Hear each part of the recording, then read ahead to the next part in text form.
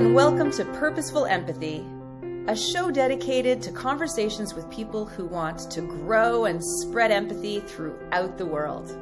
Welcome to an episode of Purposeful Empathy. I'm joined today by Rasha Kuti, who is the founder and chief facilitator at the Empathy University. I love it, which is an organization that provides a one-stop solution for empathy education through certification programs, customized experiential workshops, and consulting projects.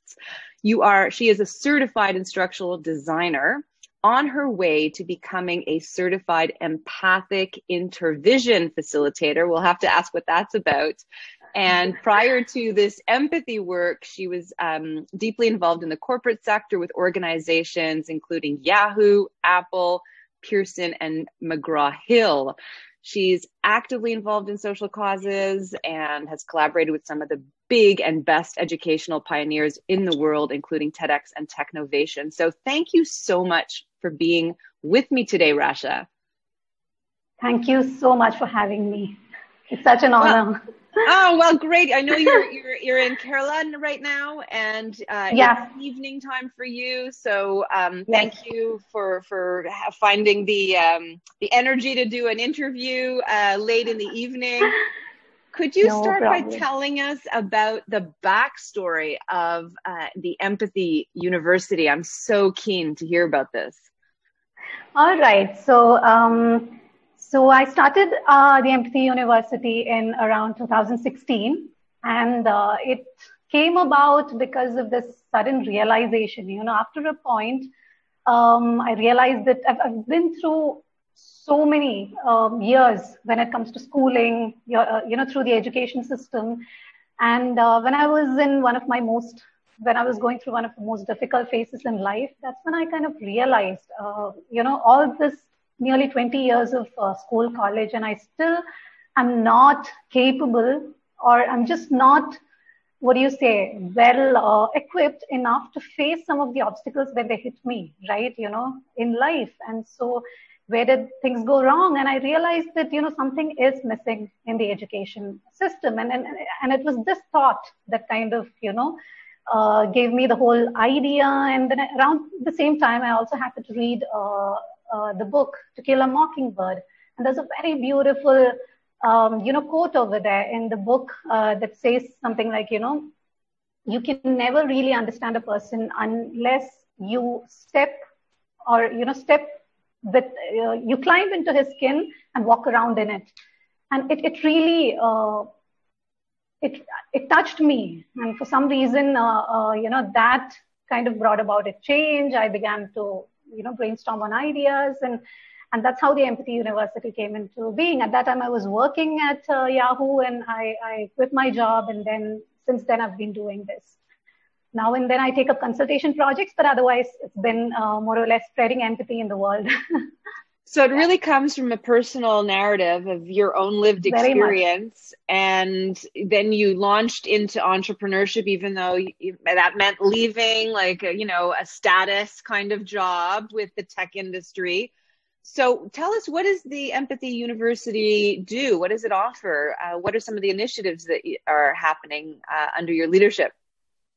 All right. So we started off providing a lot of workshops, and it was mainly focused on teacher training. And then we used to provide workshops for students, senior students, and even the corporate industry was a focus. So it started out this way. Again, like I said, it all began because, I felt there was a change that needed to be brought in the education industry. So teacher training was a huge focus. In fact, educators themselves. So we provide workshops.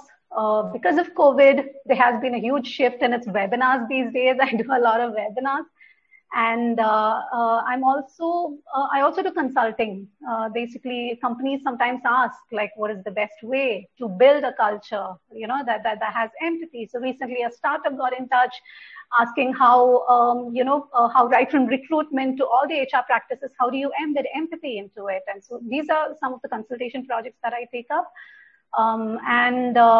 We are also planning to launch a certification program. It's called the Empathic Efficiency Certification Program, and that hopefully will start off in December. So that's a program where it's a 3-month course, and every 2 weeks we join in for a live half-day session. And there's also study material. There's also a lot of homework that needs to be done. And it's a 3-month course where a lot of concepts like starts off with self-empathy, and then empathy. How do you inculcate that into your personal life when it comes to even parenting and relationships? And then goes on to how to practice empathy in the professional space. And at the end, even adversarial empathy, right? People who have really hurt you, or, you know, people you don't really like, how do you practice empathy to that level? So it's a 3-month course. So these are some of the things that the Empathy University is currently doing. Yeah. So people, let's say teachers, right? You're working with elementary school, primary and secondary school teachers. They would come, you know, into a course, and you have, let's say, a curriculum over a period of number of weeks. Could you give me an idea of what a lesson would look like or sound like with a set of teachers? Sure. It's very experiential, and every concept that we discuss, including empathy, I usually try to keep it less of theory and a lot of, you know, practice, in the sense teachers, I usually give them a lot of scenarios and get them to do role plays. Right. And, even empathy, I start off with showing them pictures and asking to empathize with, you know, the people that they see in the pictures. And later on, when I actually tell them the story behind whose picture was actually shown, it's really nice to see the way they transform, because it also brings out prejudice, right? You know, the way you would have thought someone is, like, you know, when you see somebody and when they realize who the person actually is. So it's a lot of that, and scenarios, live scenarios, which usually happen in schools, like between students and teachers, between students and parents and teachers, you know, the principal or whoever is involved, like the management of the school. So a lot of scenarios, real life, where empathy is needed. And so through experiential discussions and, you know, through a lot of activities is how they learn each and every one of the concepts. And prejudice is something that I focus on a lot, because I think it all starts there, clearing out, you know, identifying our own assumptions and biases, and then working on it is extremely important if you really want to do empathy. And lately I've been focusing a lot on self-empathy as well, right? Because without empathizing with yourself, it's kind of really difficult to empathize with others. So, yeah. Yeah. So I want to ask one more question about the educational space, and then we can move into the corporate space. But so I completely understand why teachers and then students, by virtue of the teacher training, you know, you can unpack some inherent biases and look at that. Why do you feel, and this is sort of like at the fundamental core nature of the work you're doing, why do you feel that that's important? Why should children develop the capacity to empathize? They are the future of tomorrow. Like today's or tomorrow's future, they're being raised in homes and schools today. And it's extremely important that they practice empathy, they learn the skill, and they kind of see the world through empathy. There's a lot of polarization around these days. There's a lot of, difficulties around which I feel empathy can very powerfully eradicate. And that's something I've learned through my experience as well. Like every time I take an empathy session, I feel it just makes me a better person, like at least by a small margin. You know, you just get better when you're doing this sort of work. And children, research has shown, and it's clear, like research is very clear on how much children can improve, like when they are brought up through empathy. The Roots of Empathy program that Mary Gordon kind of started, it shows clearly how much of a change kids who underwent the program could have, right, by the end of it. So I would feel that. And teachers, I feel when they teach or when they understand the perspective of their students and then teach, the impact they can have is really, really huge. Teaching, I feel, is one of the most important, one of the most powerful, professions ever, because everybody goes through education. Everybody, like teachers are the ones who make presidents. They are the ones who make politicians, even doctors, like any great professional for that matter. And which is why I feel they have a very powerful role. And teaching is not a job that is to be taken lightly. I mean, you're building generations, influencing generations of kids, right? So that's one space where I feel empathy is extremely important. Yeah. Oh, I totally relate to everything you're saying. Yeah. Yes. So if we transition to a little bit to talk about the corporate sector, those are mostly adults that have fully formed ideas about the world and perspectives about the world, and may have a degree of resistance to, doing some empathy work with colleagues, because I would imagine it requires a degree of self-reflection and vulnerability to do that work. So could you walk us through sort of some of what you are witnessing through teams at companies doing this work and the benefits and the upsides of it? Yeah. So, very often what I've seen from my practice is that workshops go well. People do, when they actually are very clearly given an idea about what empathy is and its benefits, that itself is enough for them to kind of, relate to it and understand its importance. But I have faced situations where people are like, no, I don't want to empathize. I mean, there is this area, like, I think towards the third day of my 3-day workshop, where we go into adversarial empathy, where, you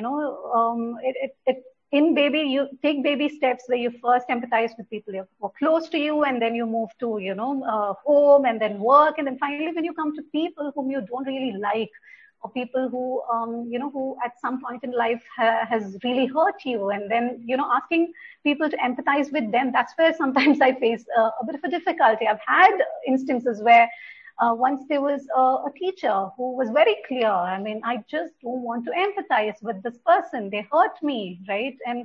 And what I've seen is over here again, connecting these concepts very, very much to their, own life experience, right? And not just theirs. Usually when it's a group, the group within, if it's a 3-day workshop or it's a workshop that goes on for a longer period, then what happens is the group forms a deep bond with each other, right? They become very vulnerable. People are sharing their very deep personal experiences, and they become this very close-knit family kind of, a group. And then what happens is one person shares a story. Where, for example, once I was in a school in Ranchi, like in North India, and one of the girls, she volunteered. She wanted to speak about, so I give them an exercise sometimes, like think about one situation where somebody has very deeply hurt you. And then I encourage them to slowly step into the shoes of that person who hurt them, and probably let's kind of have a discussion around it. And there was this girl who started talking about her father. And she said, like, there's no way I can empathize with him. I hate him because, he's an alcoholic, and he beats up my mom. He beats me up, and, it's been a mess. My life has been a mess, and all kinds of problems. And, but through discussion, what I started noticing is, when I started asking questions like, have you ever thought of why your father is probably behaving the way he is? Have you ever asked him how he's doing, how he's feeling? Like whether he's sad, whether he's bitter, like, just, and some of the questions somehow resonated. And I remember after a point, she broke down, and it was a very emotional kind of a situation. And she was talking about how she understands how important it is to kind of empathize and probably think from his perspective as well. And in fact, she went home that day promising to sit down and have a conversation with her dad, where she's going to focus completely on her dad's feelings and needs, and get an understanding of it, and then probably work things for the better. So I've seen both, right? And when these kind of experiences take place in a workshop, that is enough to convince some of the others over there who are resistant to kind of, jump in. And so that's what I've seen. Wherever there is resistance, the other participants and their experiences kind of change, the ones who are resistant. Yeah, I found from my own teaching practice, in both of my classes that I teach a leadership class and I teach a social entrepreneurship class. And there's always one class devoted to storytelling. So in my social entrepreneurship class, we use a practice from Marshall Gantz, who teaches at the Kennedy School, called the public narrative. So it's got a particular architecture of storytelling. And then in my leadership class, it's a little bit more loose, where they learn some skills of storytelling, but as an art, as a leadership skill. How do you storytell to engage people? And what ends up happening is, you've got a bunch of students, 30 or 40 students, and now it's all on Zoom. So there's even like a degree of formality that's embedded in sort of the medium. But you've got students that have impressions about each other based on, whatever they look like and how they dress and how they comport and how they engage. And then through the simple act of storytelling, it's amazing how the facades come down. And in a 2 or 3 minute story, everybody's personality shines. And what I've noticed is that every student sort of steps up into this courageous, brave, and safe space to share a little bit about themselves. And I almost feel like through the culture that we live in, even though we're completely networked and exposed on social media, and confident speaking up, there's a sincere hunger to show up on a more authentic level and sort of expose yourself. This is who I am in a non-judgment space. And there's just a real desire for a sense of belonging. You've noticed that too? Yeah, definitely. And what I do is I begin with, I always ask them to introduce themselves in a way that's very personal. Like, share your story, like tell us things that nobody knows about you. And so what happens is right from the introduction session, when people start up, and I always begin with myself, I start off in a very personal way. I tell them things about myself in a very personal way. And I've always felt that when facilitators themselves are vulnerable and authentic, that kind of encourages the others to do the same as well. And so I start off, and then I've seen every other person, right from the introduction, when you get people to become, very, very honest and vulnerable and, very personal, that builds the group into a very, the cohesion just, is there. And they become very close-knit. And then itself, they know, okay. And also, it's very important to kind of let them know that this is a very non-judgmental place, probably talk about confidentiality a bit, because whatever is discussed here today is going to stay within the group kind of a thing. And I also encourage, usually, if it's a session for students, I ask teachers to stay away because, students, they tend to open up more when, people, anybody of authority is not around, right? Similarly, in corporate, workshops, if managers are away and it's just, the team, then they tend to open up a lot better. So, I've seen the same thing. Yeah. I'm sensing that your feeling about empathy, it's sort of a gateway, not only to a more fulfilling life, but also at a more macro level to a more beautiful world. So when I think about the power of empathy, I think about, if we can leverage empathy through purpose, right? I call it purposeful empathy. We could challenge the status quo of how our world and how our systems operate, right? We could have a more just and sustainable and equitable world. So I think that there's a political part to purposeful empathy, but I also believe that there's a deeply spiritual part to and potential of empathy. Could you just speak to that for a second? For sure. And I would say that spiritual part of it begins with self-empathy, right? I mean, it all begins there. So even coming back to the certification program as well, I'll kind of club that as well into this. So even in the certification program, it begins with, so what I plan to do is I plan to send some study material first, right? There are 6 modules. So the first module will reach you today. And then next week, we are going to regroup into, for a half-day session, live session. And by that time, this, along with the study material, there'll also be some parts to it where some reflection questions will be given. So you come prepared with some experiences from your life to the discussions, right? And that's what we discuss. And it's again going to be one of those very personal and very, experiential sort of discussions. And which is why I plan to take only 5 to 6 members per batch, right? Very small, because I believe in I believe that's important. Smaller the group, deeper the impact and, the cohesion, right?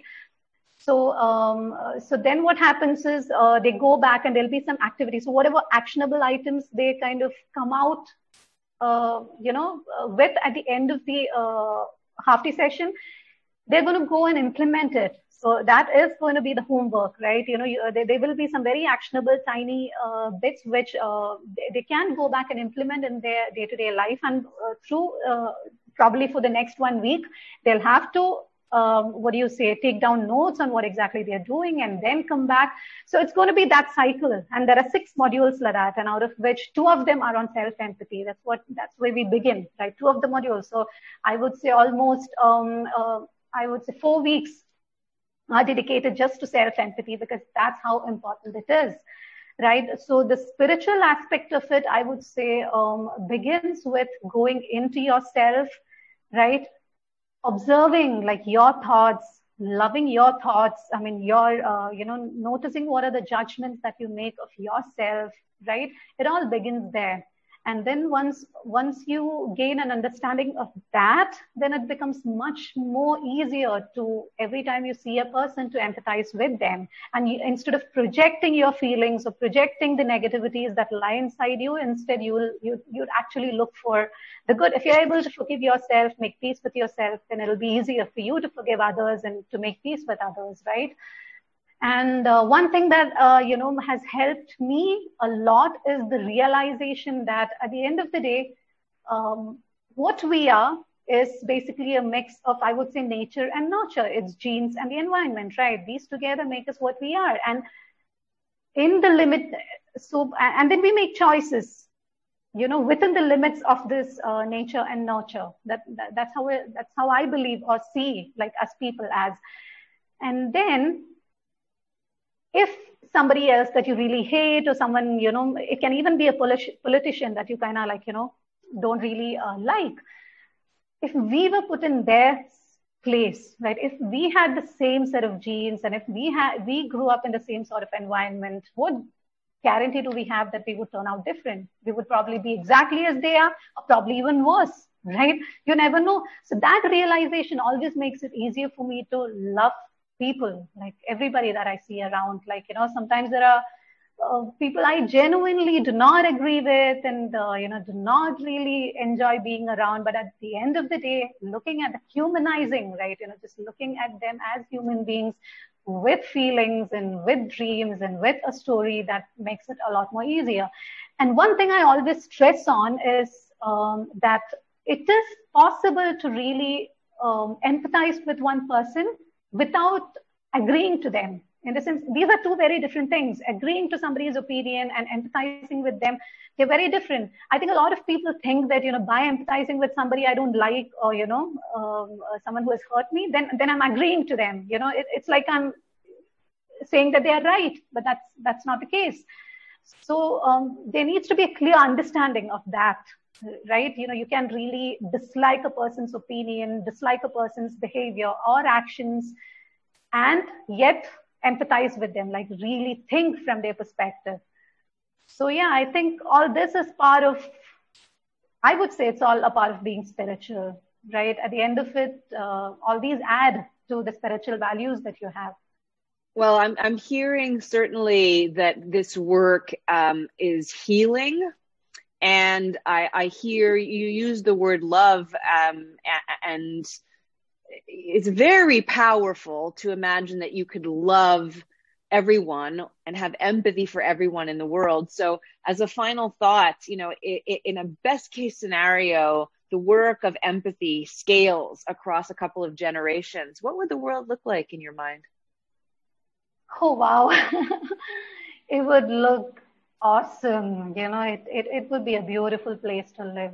For me, it's been one of the biggest issues that eat me up almost on a daily basis. When I open the news, it is the polarization that there is. And one thing I keep stressing on everybody I speak to who's in the empathy space, who works in the empathy space, I always, like, especially to my advisors, Ledavai and Catherine, I always tell them how we all should just get together and do something to build empathy in the online space, because these days that is where people spend most of their time. But the kind of videos and the kind of comments and, the way people treat each other sometimes online, it's so sad and it's so difficult. It becomes painful sometimes, right? And I know this is a very difficult topic and I usually don't bring it up, but religious polarization is one thing that kind of like really hurts. It cuts through deep. And racism, these are all things that, they must, be slowly, taken out of the system that we live in. And I feel all of us have a responsibility to do that. And while the social media has improved our lives in a lot of ways, it has also somehow, added to the polarization and to the, to the hatred as well. So, yeah, it's a dream to have a world like the one you talk about, where there is empathy being practiced for everybody. There's no hatred and there's only love.